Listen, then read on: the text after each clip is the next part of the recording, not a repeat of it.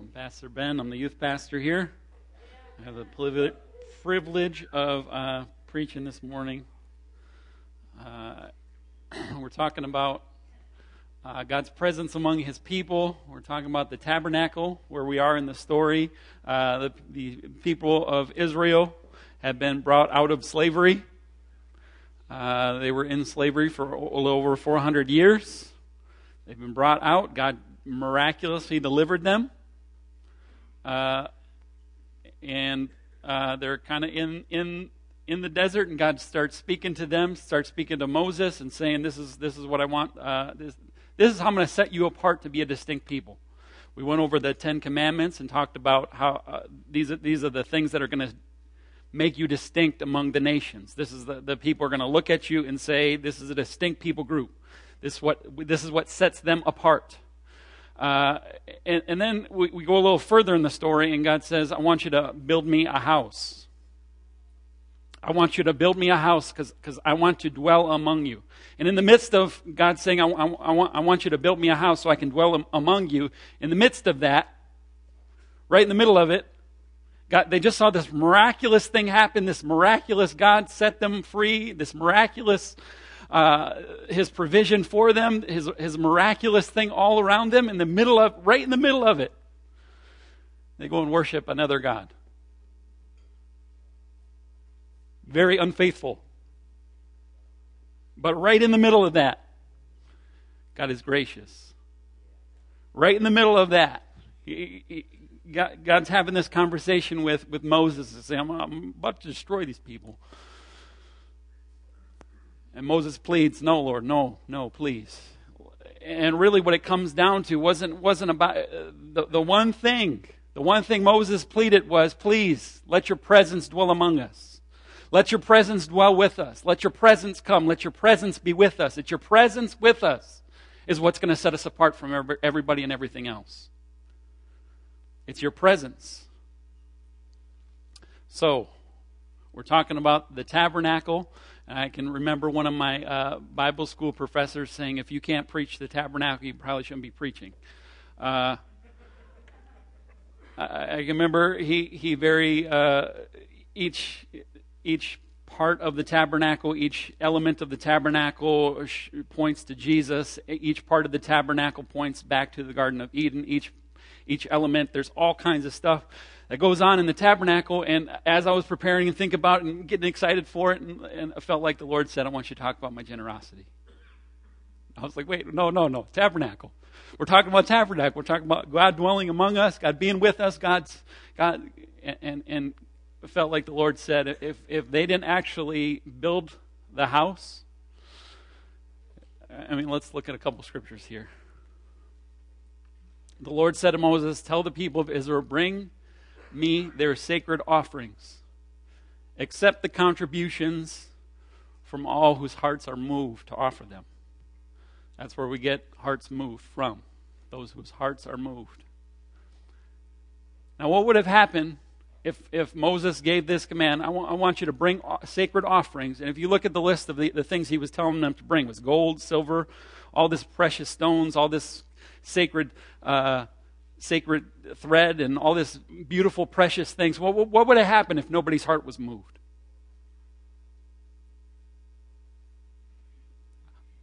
I don't know.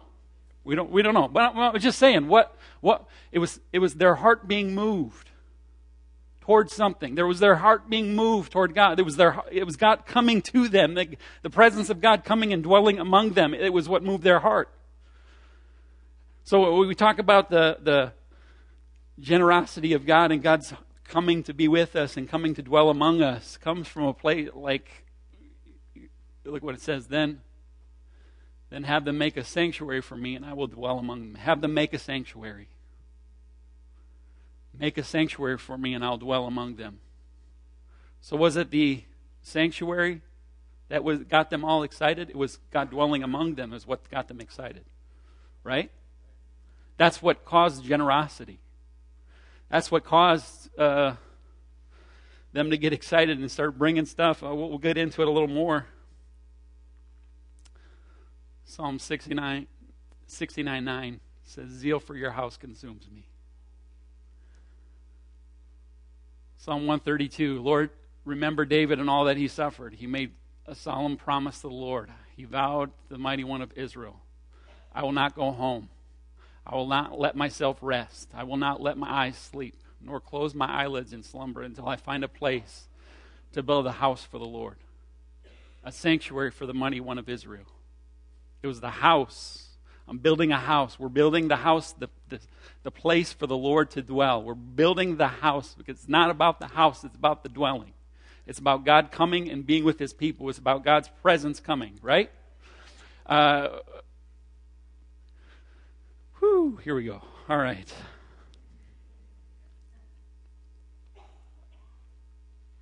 Make a sanctuary and I'll dwell in it. So we're going to talk about some things. The motive of generosity this morning. Just before we get there, I just want to go to Exodus 35.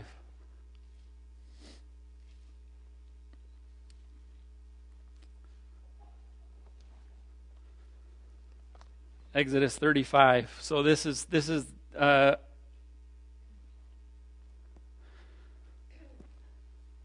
so in Exodus 25 is when the instructions come to Moses saying, let the people be generous. And this in Exodus 35 is kind of their response to it and what happened. It says, Moses said to the whole Israelite community, this is what the Lord has commanded. From what you have, take an offering for the Lord.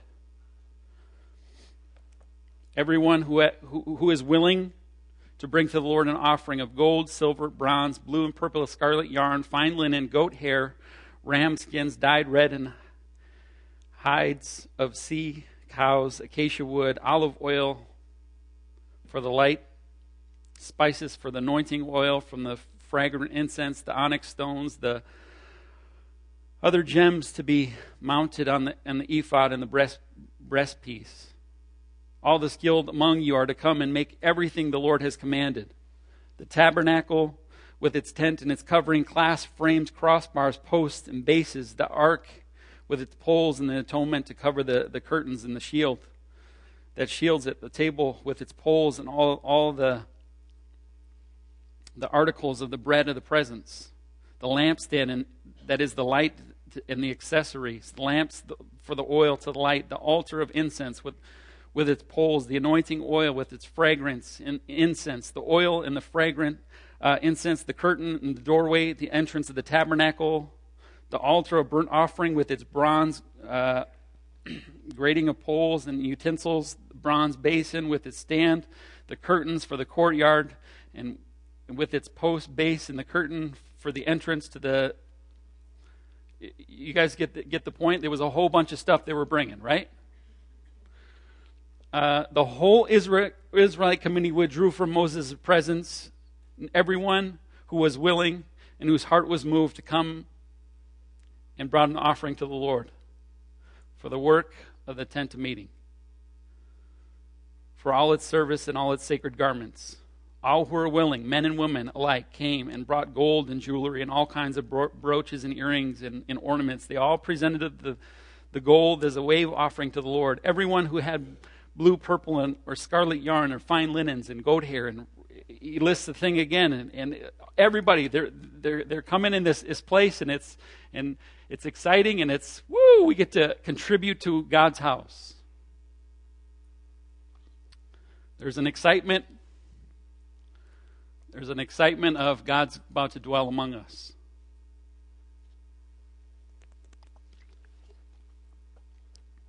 Now, I don't know about you guys, but there's a couple things that really get my heart stirred when I'm we were at the new Rocky movie, okay? Creed 2. Anybody seen it yet?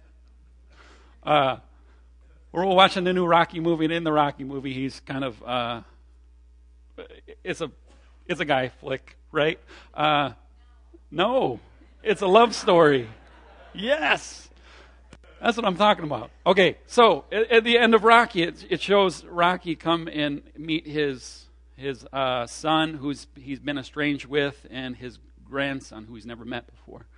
and he meets them, and here's this guy movie, punching, fighting, whatever, and all of a sudden it's Rocky, this father and son reconciling, and all of a sudden I'm like,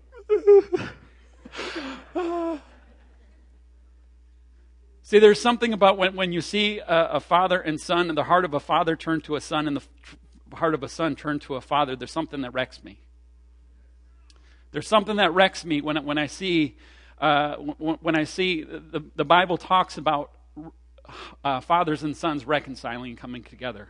And there's something about when I see that, it messes my heart up. And I think because it's an expression of the love of God. I think because it does something, it moves something in me because it's the heart of God being expressed, right? Weddings is the heart of God being expressed. Whoa, man. I think another thing that my heart gets messed up is when I see somebody be generous. When I see somebody be generous beyond their means, or I see somebody be generous, there's something inside of me that's like, oh man, that's... Because I think it expresses something about the heart of God. I think it expresses something. When you see somebody in dire need, all of a sudden somebody come in and meet that need. You know, does that mess anybody else up? It messes me up. I can get stuck in the YouTube web or something, and all of a sudden you see one of those social experiment of, we're going to give this homeless guy a bunch of pizzas or something. Whatever. It messes my heart up. Maybe I'm the only one. I don't know. We're going to talk about motive of generosity.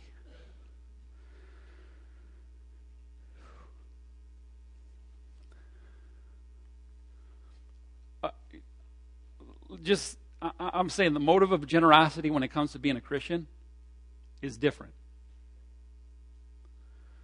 Because you can be a heathen, you can be far from God, you could not want anything to do with God and be generous. Right? There's some very generous billionaires out there that don't want anything to do with God. Right? What is it about us that makes us different in our generosity? What is it about the motive that makes us different? It's the motive of our generosity that's completely different from the world. The motive of our generosity, the world says, I'm going to give because I want a name for myself. I'm going to give because I want people to think I'm cool. I'm going to give because whatever the motive is, there's all kinds of motives. But for us, the motive is, see what great love the Father has lavished on us. That we should be called the children of God, and that's what we are. That word lavish is generosity, is giving, I'm pouring it out on you, I'm giving you my love. That word lavish, I'll look it up, it's actually one of the words translated as wasteful.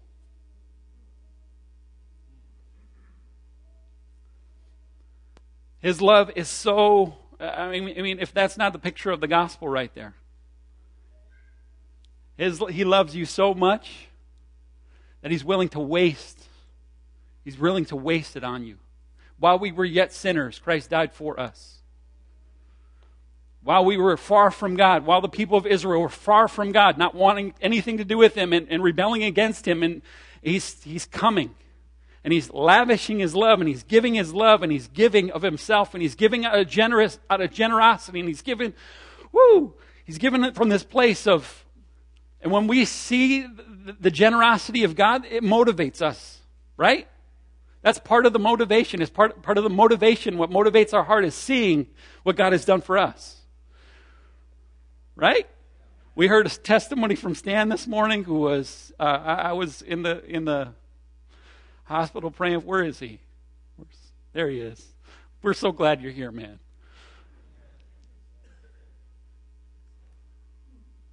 I remember Stan getting up after like, what were we down to?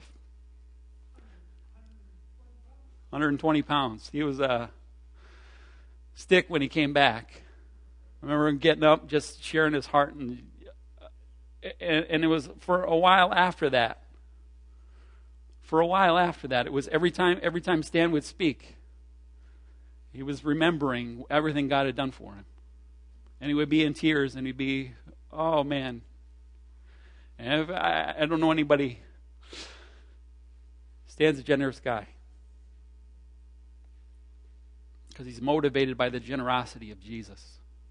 He's motivated by the generosity of God. God's law was given so that all the people could see how sinful they were, but the people sinned more.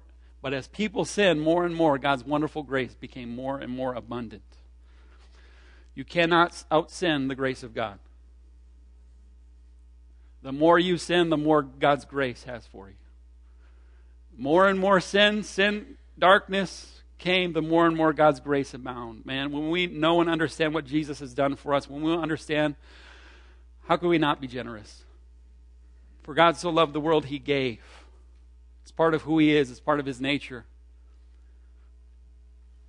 This is Deuteronomy 15. Actually, if you wouldn't mind turning there.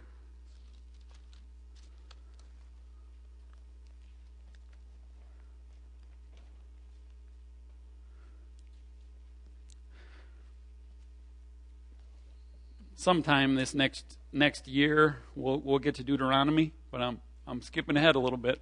Sorry.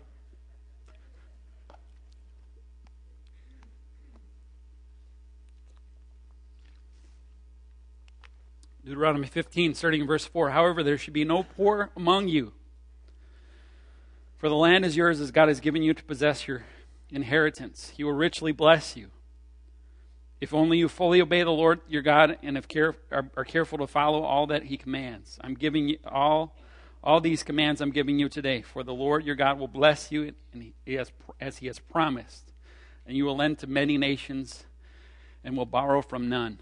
You will rule over many nations, but none will rule over you.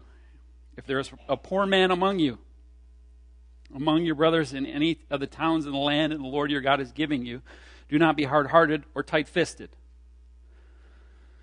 toward the poor brother. Rather be open-handed and freely lend to whoever who has need. Be careful not to harbor this wicked thought. The 7th year talks about canceling debt. The year of Jubilee, he may then appeal to the Lord against you, and you will be found guilty of sin. Verse 10, give generously to him, and do so without a grudging heart.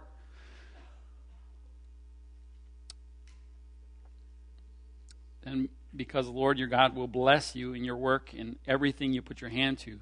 There will always be a poor man in the land. Therefore I command you to be open-handed toward your brother and toward the poor and needy in your land. Be open-handed. Be open-handed. Be open heart. Be willing. And he's warning them and telling them in verse 13. It says, do not send him away empty-handed. Give him of a generous farewell gift from your flock. He's talking about somebody who served you for 6 years. Your threshing floor and your winepress. Share with him of your bounty with which the Lord your God has blessed you. Remember that you were once slaves in the land of Egypt, and the Lord your God redeemed you. That is why I'm giving you this command. He's saying, and he's pointing the people of Israel back to their time in Egypt, and saying, remember you were a slave. Remember you were a slave. Remember how brutal and awful it was. Remember how I came and delivered you. He's pointing back to His generosity toward them and getting them out of where they came from, and saying, everything you have was mine anyway. Everything you have, I was graciously giving to you. Remember, you were a slave. And if that's, again, a picture of the gospel. We were slaves to sin. He set us free. Right? He set us free. We can look back to our life of sin and look back to what He set us free from and say, man, how could I not be generous? How can I not express, man, all He's given to me, all He's blessed us, all He's set us free from? He's saying, look back at what I set you free from. Remember that. And I'm telling you, you remember what I set you free from. I'm giving you this command. That's why I'm giving you this command. Be generous.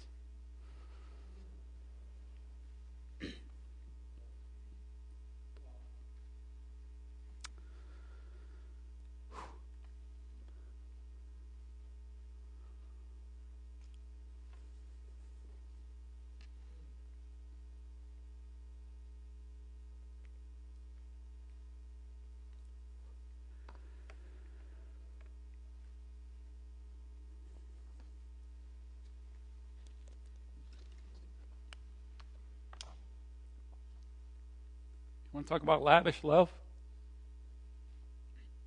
Came in to dwell among us. God so loved the world, he gave. So number one, we're generous, and the motive of our generosity is because he's lavished on us. Because he's wasted on us. Because he's given to us. He's poured out to us. He's given so much to us. How can we not give back? Secondly, part of the way, one of the reasons of our motive to give, motive of generosity, secondly, is because it all belongs to him anyway. Right? It's when we think we own it, that's when it's hard to give. It's when we think we own it and we have control over it. That's when we're looking at Deuteronomy 15 passage. It says, "Don't give grudgingly or tight-fistedly or grievingly." It's when we think we own it. That's when we give. It's hard to give, right? When we think we own it, it's hard to be generous. When we think we own it, it's hard. I worked hard for this. God's saying, no. Everything you have is mine. The earth is the Lord's and everything in it. The world and all its people belong to him. He thinks he owns it.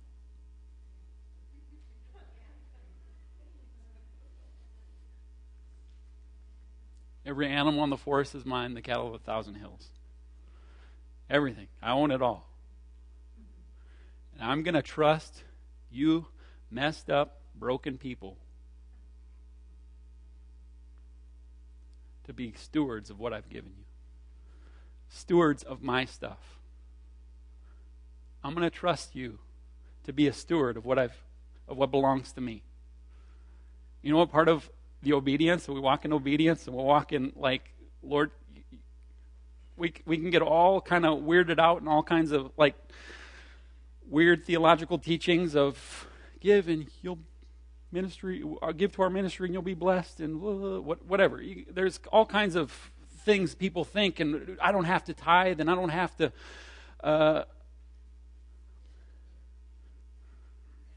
We'll get there. Never mind.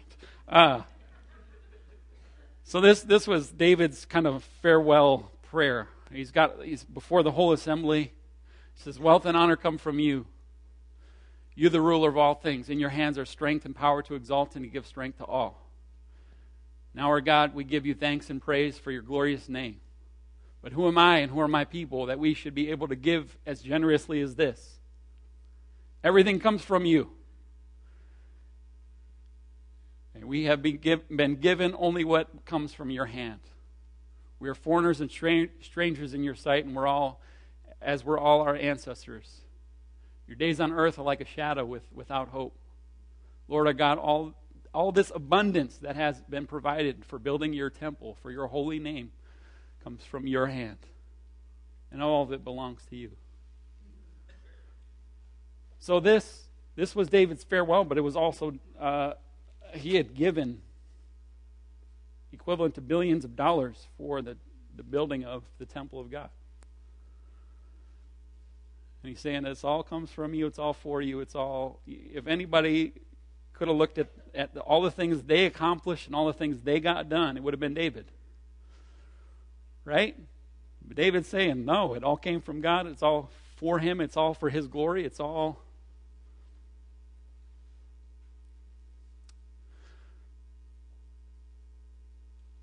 So the motive of generosity it's because of because of his generosity to us, and because he owns it all anyway. Right? The measurement of generosity.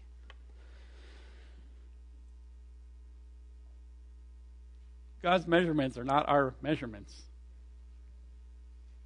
We look at this woman who puts 2 mites in the offering. You look at Jesus was watching people put money in the offering.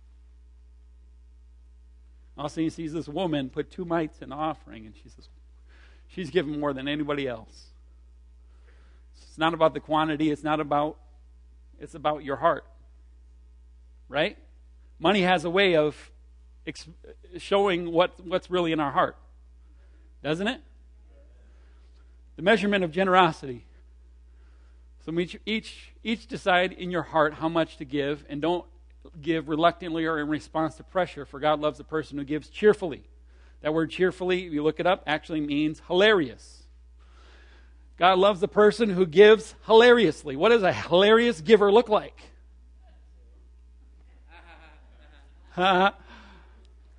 What's a hilarious giver look like? Well, I don't really know, but I do know it's about the heart. I know Jesus over and over talked and preached. When he was preaching the Sermon on the Mount, was all about the heart. Jesus preached about money a lot.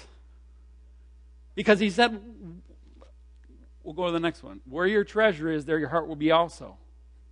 You don't need a spiritual gifts test to tell you where your heart is. Hello? Oftentimes we kind of reverse this passage and we say, where your heart is, there your money's going to go. So my heart is in something, I'm giving it. I'm giving money to that. Actually, it's the other way around. It's where your treasure is, where you invest, where you put your money, where you put your generosity, where you give, your heart follows. Yes, I think there's a little bit of which came first, chicken or the egg. But I'm telling you, what happens when we give and we're generous and we give to something, you look at somebody who's never cared about stocks in their life, all of a sudden they invest in a stock market, all of a sudden they pay attention and they listen and they watch. Right? Because where your treasure is, what you give to, what you invest in, your heart's going to follow. It was a few months back, I preached the message about connecting the disconnected. Anybody remember that one? When we talked about how often all of us feel like everybody else in the world is connected and I'm not. And when we talk about like everyone else in the church has deep, meaningful relationships and friendships, and everyone in the church is so connected and tight, and I'm just the outsider. Right? All of us have that feeling at times. Even youth pastors can feel that way.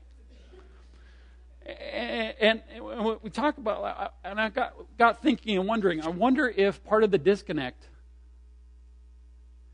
is because we've never invested. I wonder if part of the I feel disconnected is because we've never put our treasure there. I wonder what would happen if we took this scripture, invested something.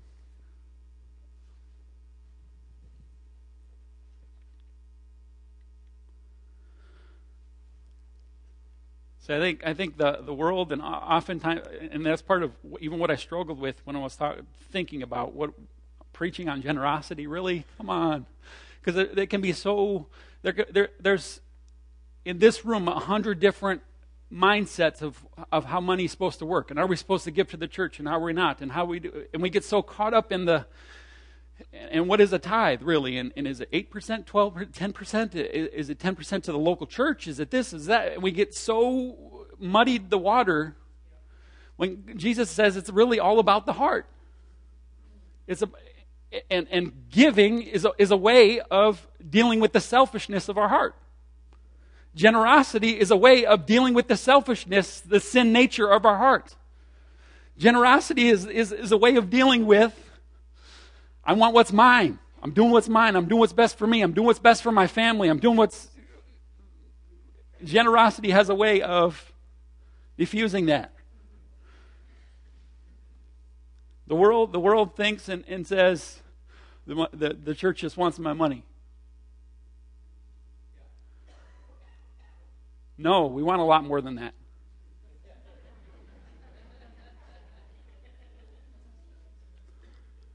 We're not interested in your money. If we're interested in God is so much interested in so much more than your money.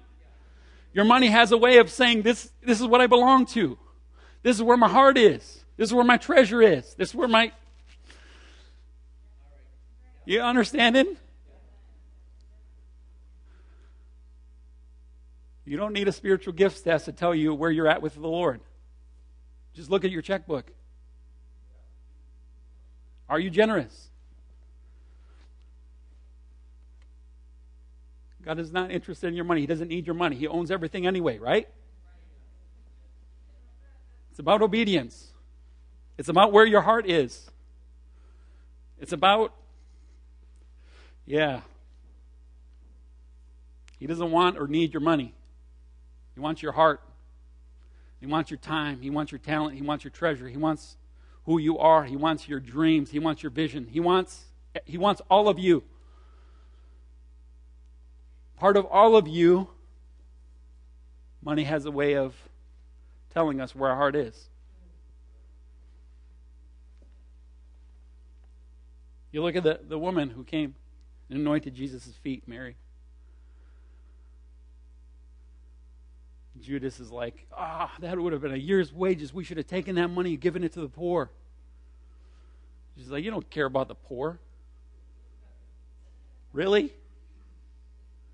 So I'm telling you, when you look at Mary, it was a couple months prior to that, her brother had been raised from the dead. It was a couple months prior to that, her brother had been raised from the dead. And all of a sudden she comes and she worships and she lays it at Jesus' feet and right? When you see somebody give generously, and when you see somebody give without restraint, and when you see somebody give like sacrificially, remember I told you certain things mess me up, mess my heart up. When I see somebody give sacrificially, it's showing me a part of God's heart. And oftentimes we think like this woman came and gave sacrificially, and she gave so extravagantly, and she gave so lavishly, and she gave so... And we start muddying the water and say, why would you waste money on something like that?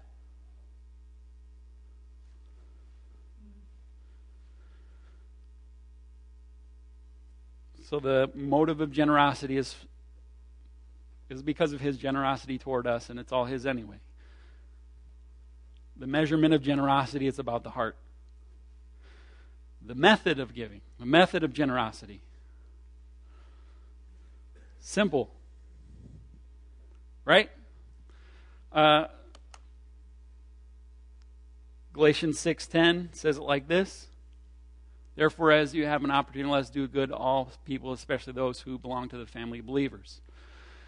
Acts 2:44 to 45, and those all the believers met together in one place and shared everything they had. We'll get to the second part of that in a minute. But simple, we're sharing together. And I'm telling you, as the building person, there's certain things we have to do on this building that's not real fun to talk about. We got to fix a roof, right? I have my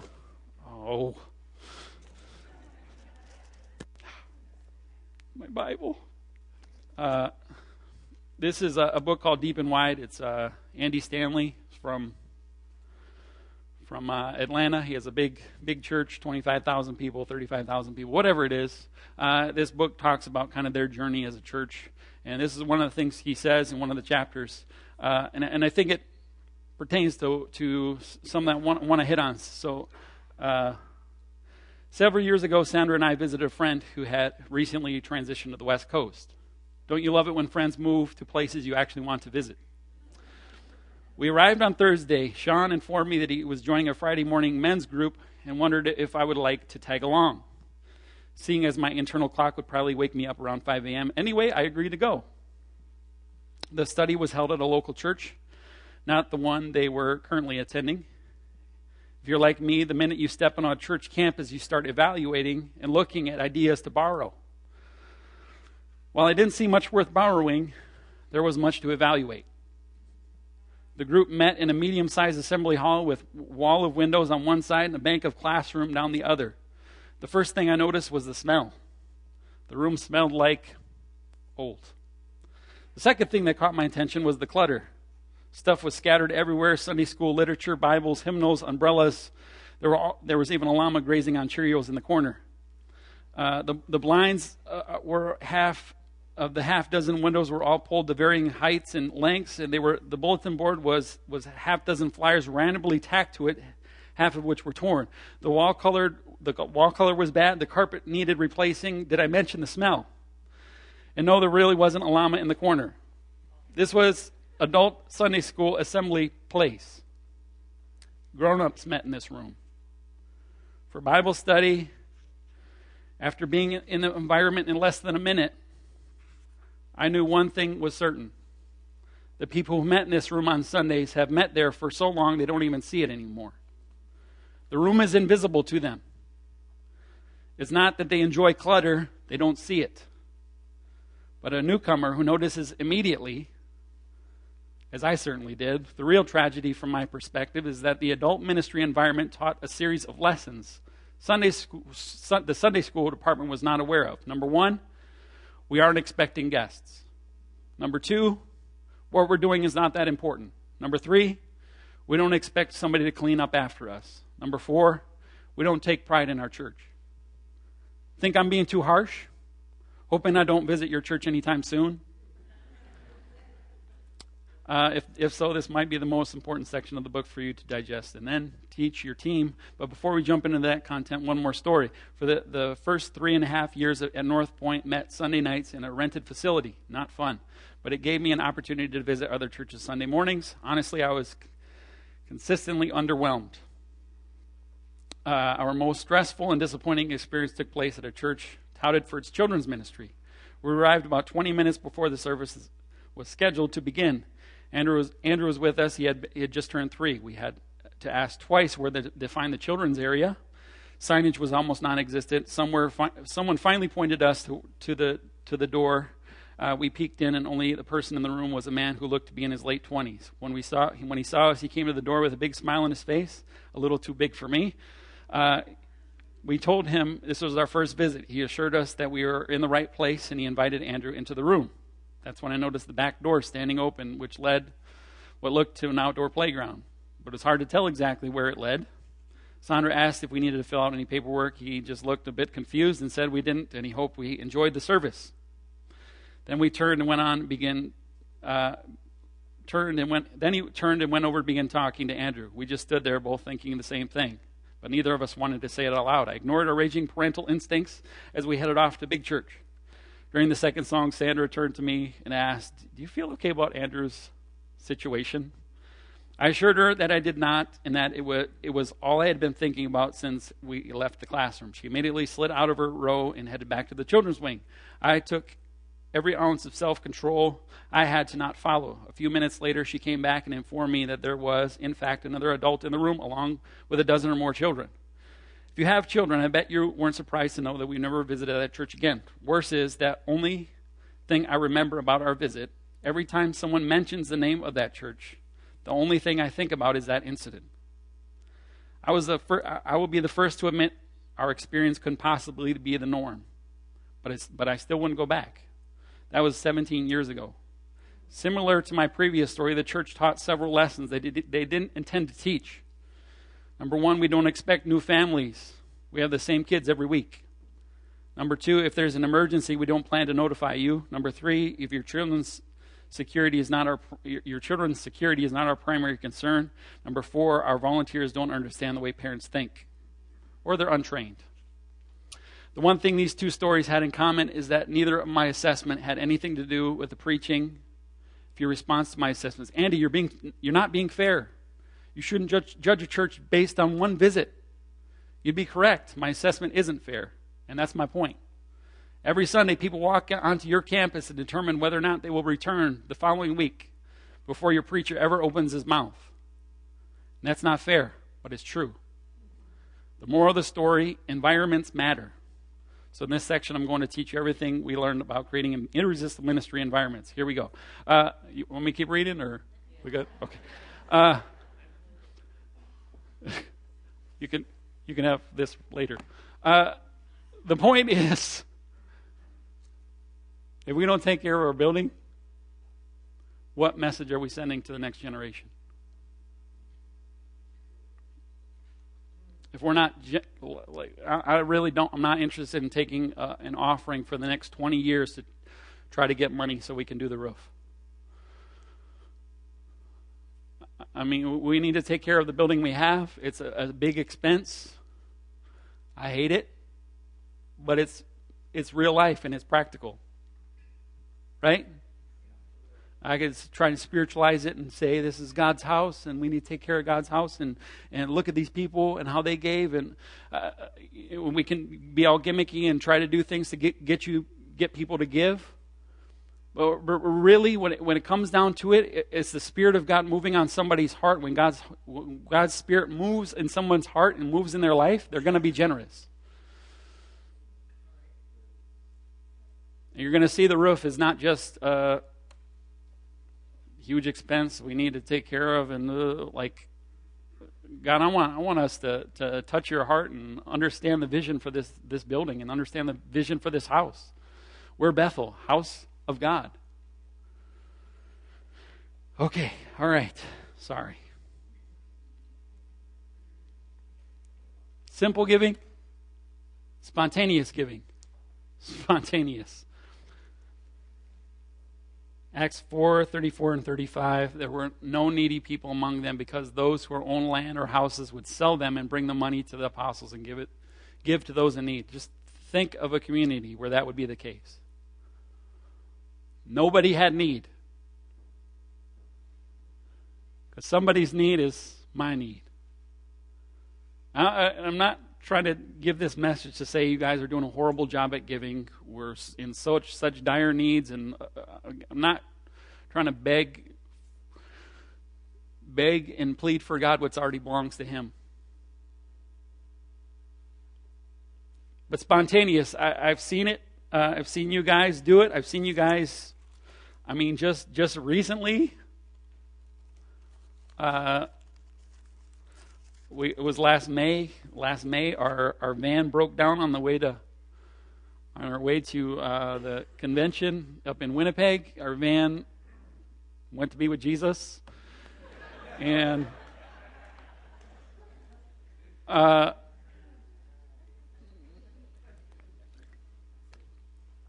then Bob stepped in and gave us his little Toyota Echo. I don't know if you know a Toyota Echo. It's like a dinky little go-kart of a car. And me and my family were, it's an awesome car, man. Me and my family, if we wanted to go anywhere, we had to drive 2 cars. And it was like, oh, this is annoying. It was whatever. We're grateful. Man, Bob's been so generous to us. And then it started getting to be a little bit of a problem, and Steve and Jan were like, oh, we're talking about giving us their van, and then in the middle of that, Andy and Beth Mork I'm sorry if I'm giving you all the names and all the stuff. This is a cool story of what happened to us just recently, of somebody's spontaneous generosity. So in the middle of Steve and Jan talking about, like, should we give them our van? And I don't know. In the middle of that, Andy and Beth got a new vehicle, and they put on Facebook, anybody interested in a Toyota Sienna, talk to us. And I texted him. I said, hey, is that Sienna still available? And he's like, yes. And I have a youth pastor special for you. And I was like, yes. But this is a cool thing. I went and it was like a couple of days later, I came and told Steve, and I'm like, yeah, we got a van. This is amazing. And he got more excited than I was. He was like, yes, that's awesome. Because it's a newer van, and it's better, and it's nicer. Woo! And like, that's the joy of spontaneous giving. This is the joy of, like, we get to do this together, okay? Nobody had needs. It was awesome. Secret giving. Secret giving, who do you think? Yeah.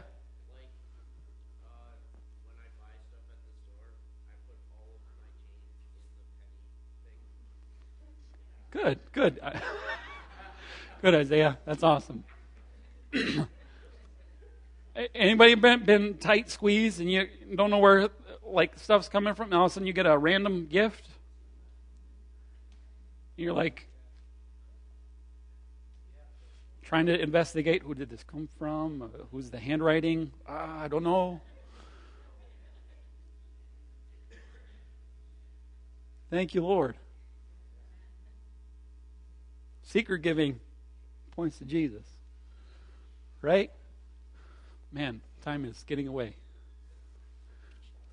But then when you give to the needy, do not let your left hand know what your right hand is doing, so that your giving may be done in secret, and your Father who sees in secret will reward you. Secret giving. It's awesome. Sacrificial.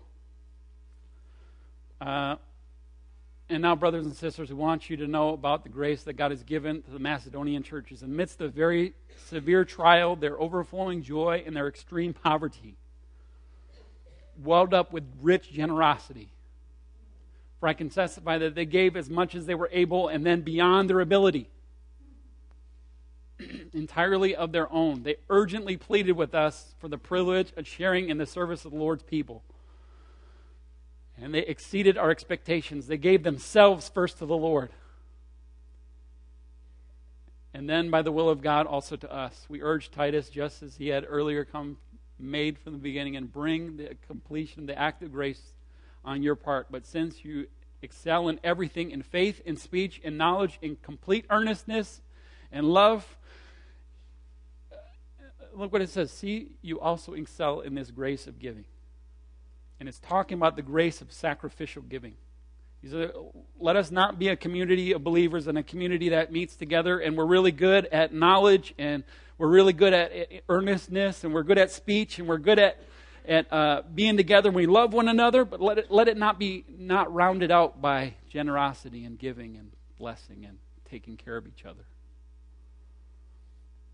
Most of us have no idea what this Macedonian church was going through.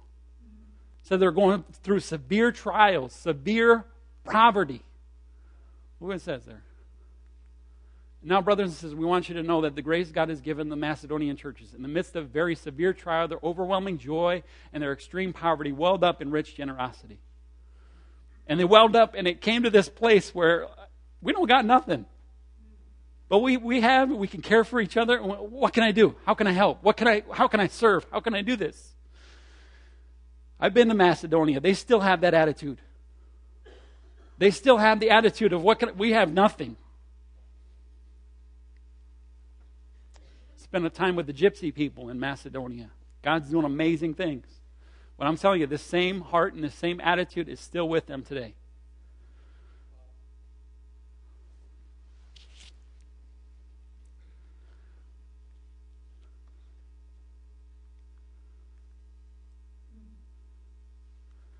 So this goes back to Exodus. They received from all the offerings the Israelites have brought to carry. This is people's hearts being moved. This is the stuff they brought.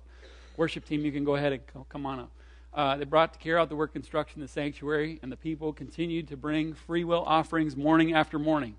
So all the skilled workers who were doing the work on the sanctuary were left to what they were doing and said to Moses, they left their work, they said to Moses, the people are bringing more than enough for doing the work the Lord had commanded to be done.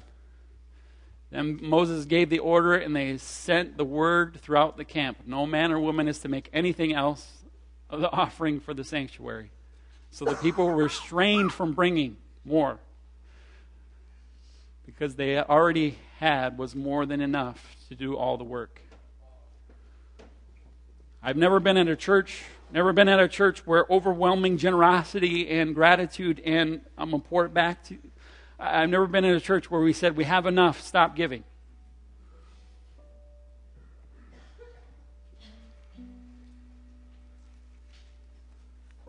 These were not like puny little things. I know this message, I'm sharing this message to encourage and build and encourage us to be generous and encourage us to go into the Christmas season. It's better to give than to receive, right?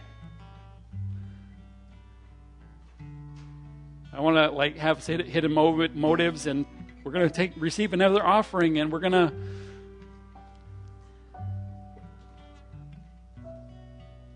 I just know when you understand God's heart, in God's generousness, when you understand the generosity of God, it does something to your heart.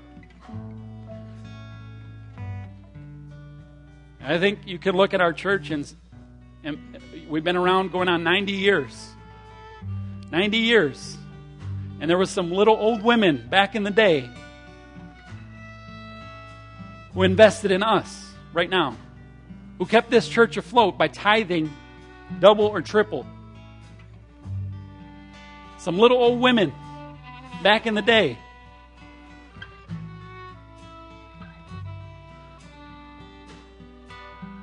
What are we as a church going to invest in? Are you investing in something that's 90 years from now? Are you investing in something that's for the next generation, for your great grandchildren? Are you investing?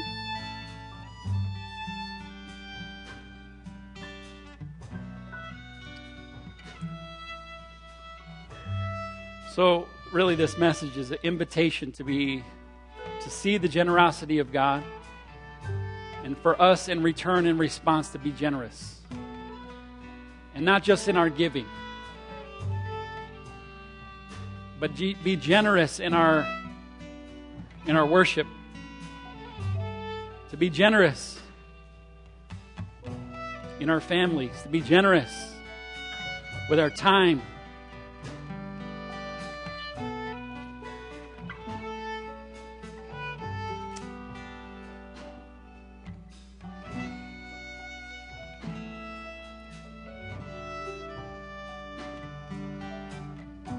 So I'm going to just invite us to meditate for a moment on the lavish, crazy love of God. Then I'm going to ask you to respond, whatever that looks like. If it's going to somebody in generous people, have an awareness of people around them. Generous people, part of the challenge for us is paying attention to others around us. Paying attention to others that are not as well off as us. Paying attention to others that are going through a hard time. Paying attention to others that this season is super hard for them. Paying attention to somebody who's here that really everything in them doesn't want to be here right now. It's becoming others focused. Part of becoming others focused happens when we spend time in the presence of Jesus. So we're gonna do that right now.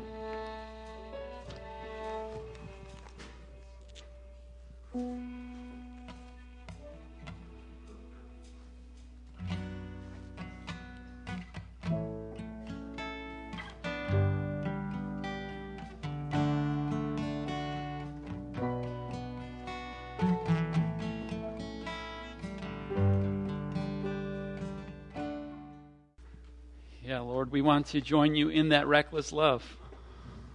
We want to join you in that place. Lord, we want to see and experience your reckless love for us, but as we see and experience it, give it to others. Give it away. Give it away. God, that we'd have that same attitude. There's nothing that's going to come in the way of us loving somebody generously. God, you're so good. You've been so generous to us. Lord, we thank you for your generosity. Help us to pour it back on you and minister to you. Lord, would you help us to steward what you've given us and steward it well? Steward this building. God, that you would make your home here. That you wouldn't just come and visit occasionally, but God, you would dwell here in our midst. And that's what would make us a distinct people.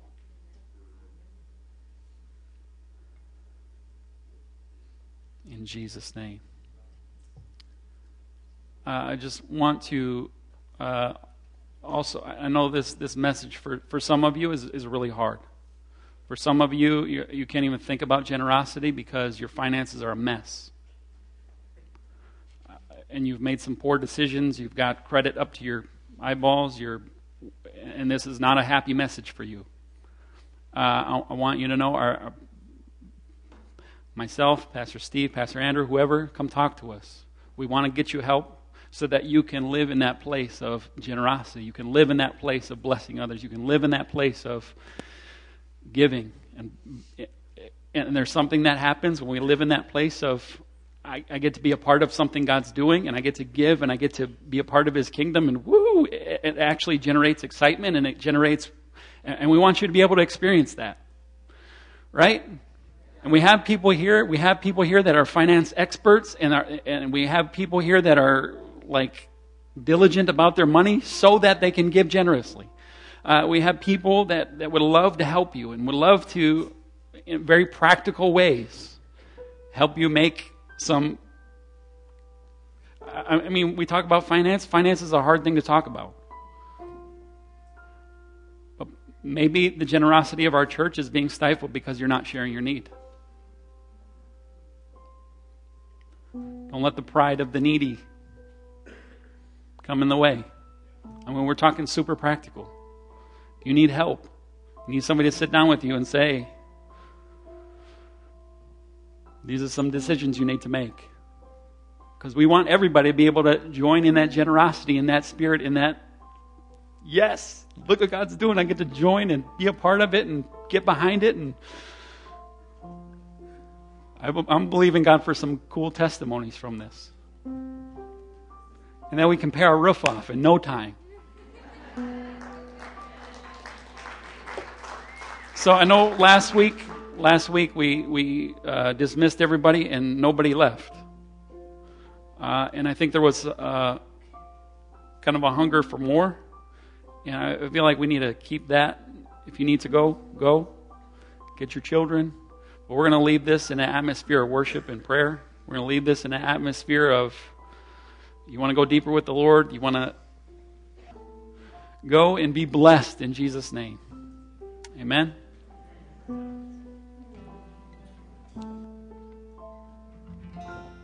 Lord God, we thank you that you're a living Savior, that you live and move among your people. Thank you that you hear the cries of our hearts. Thank you that you're a God of life. Thank you that you're a God of complete sufficiency.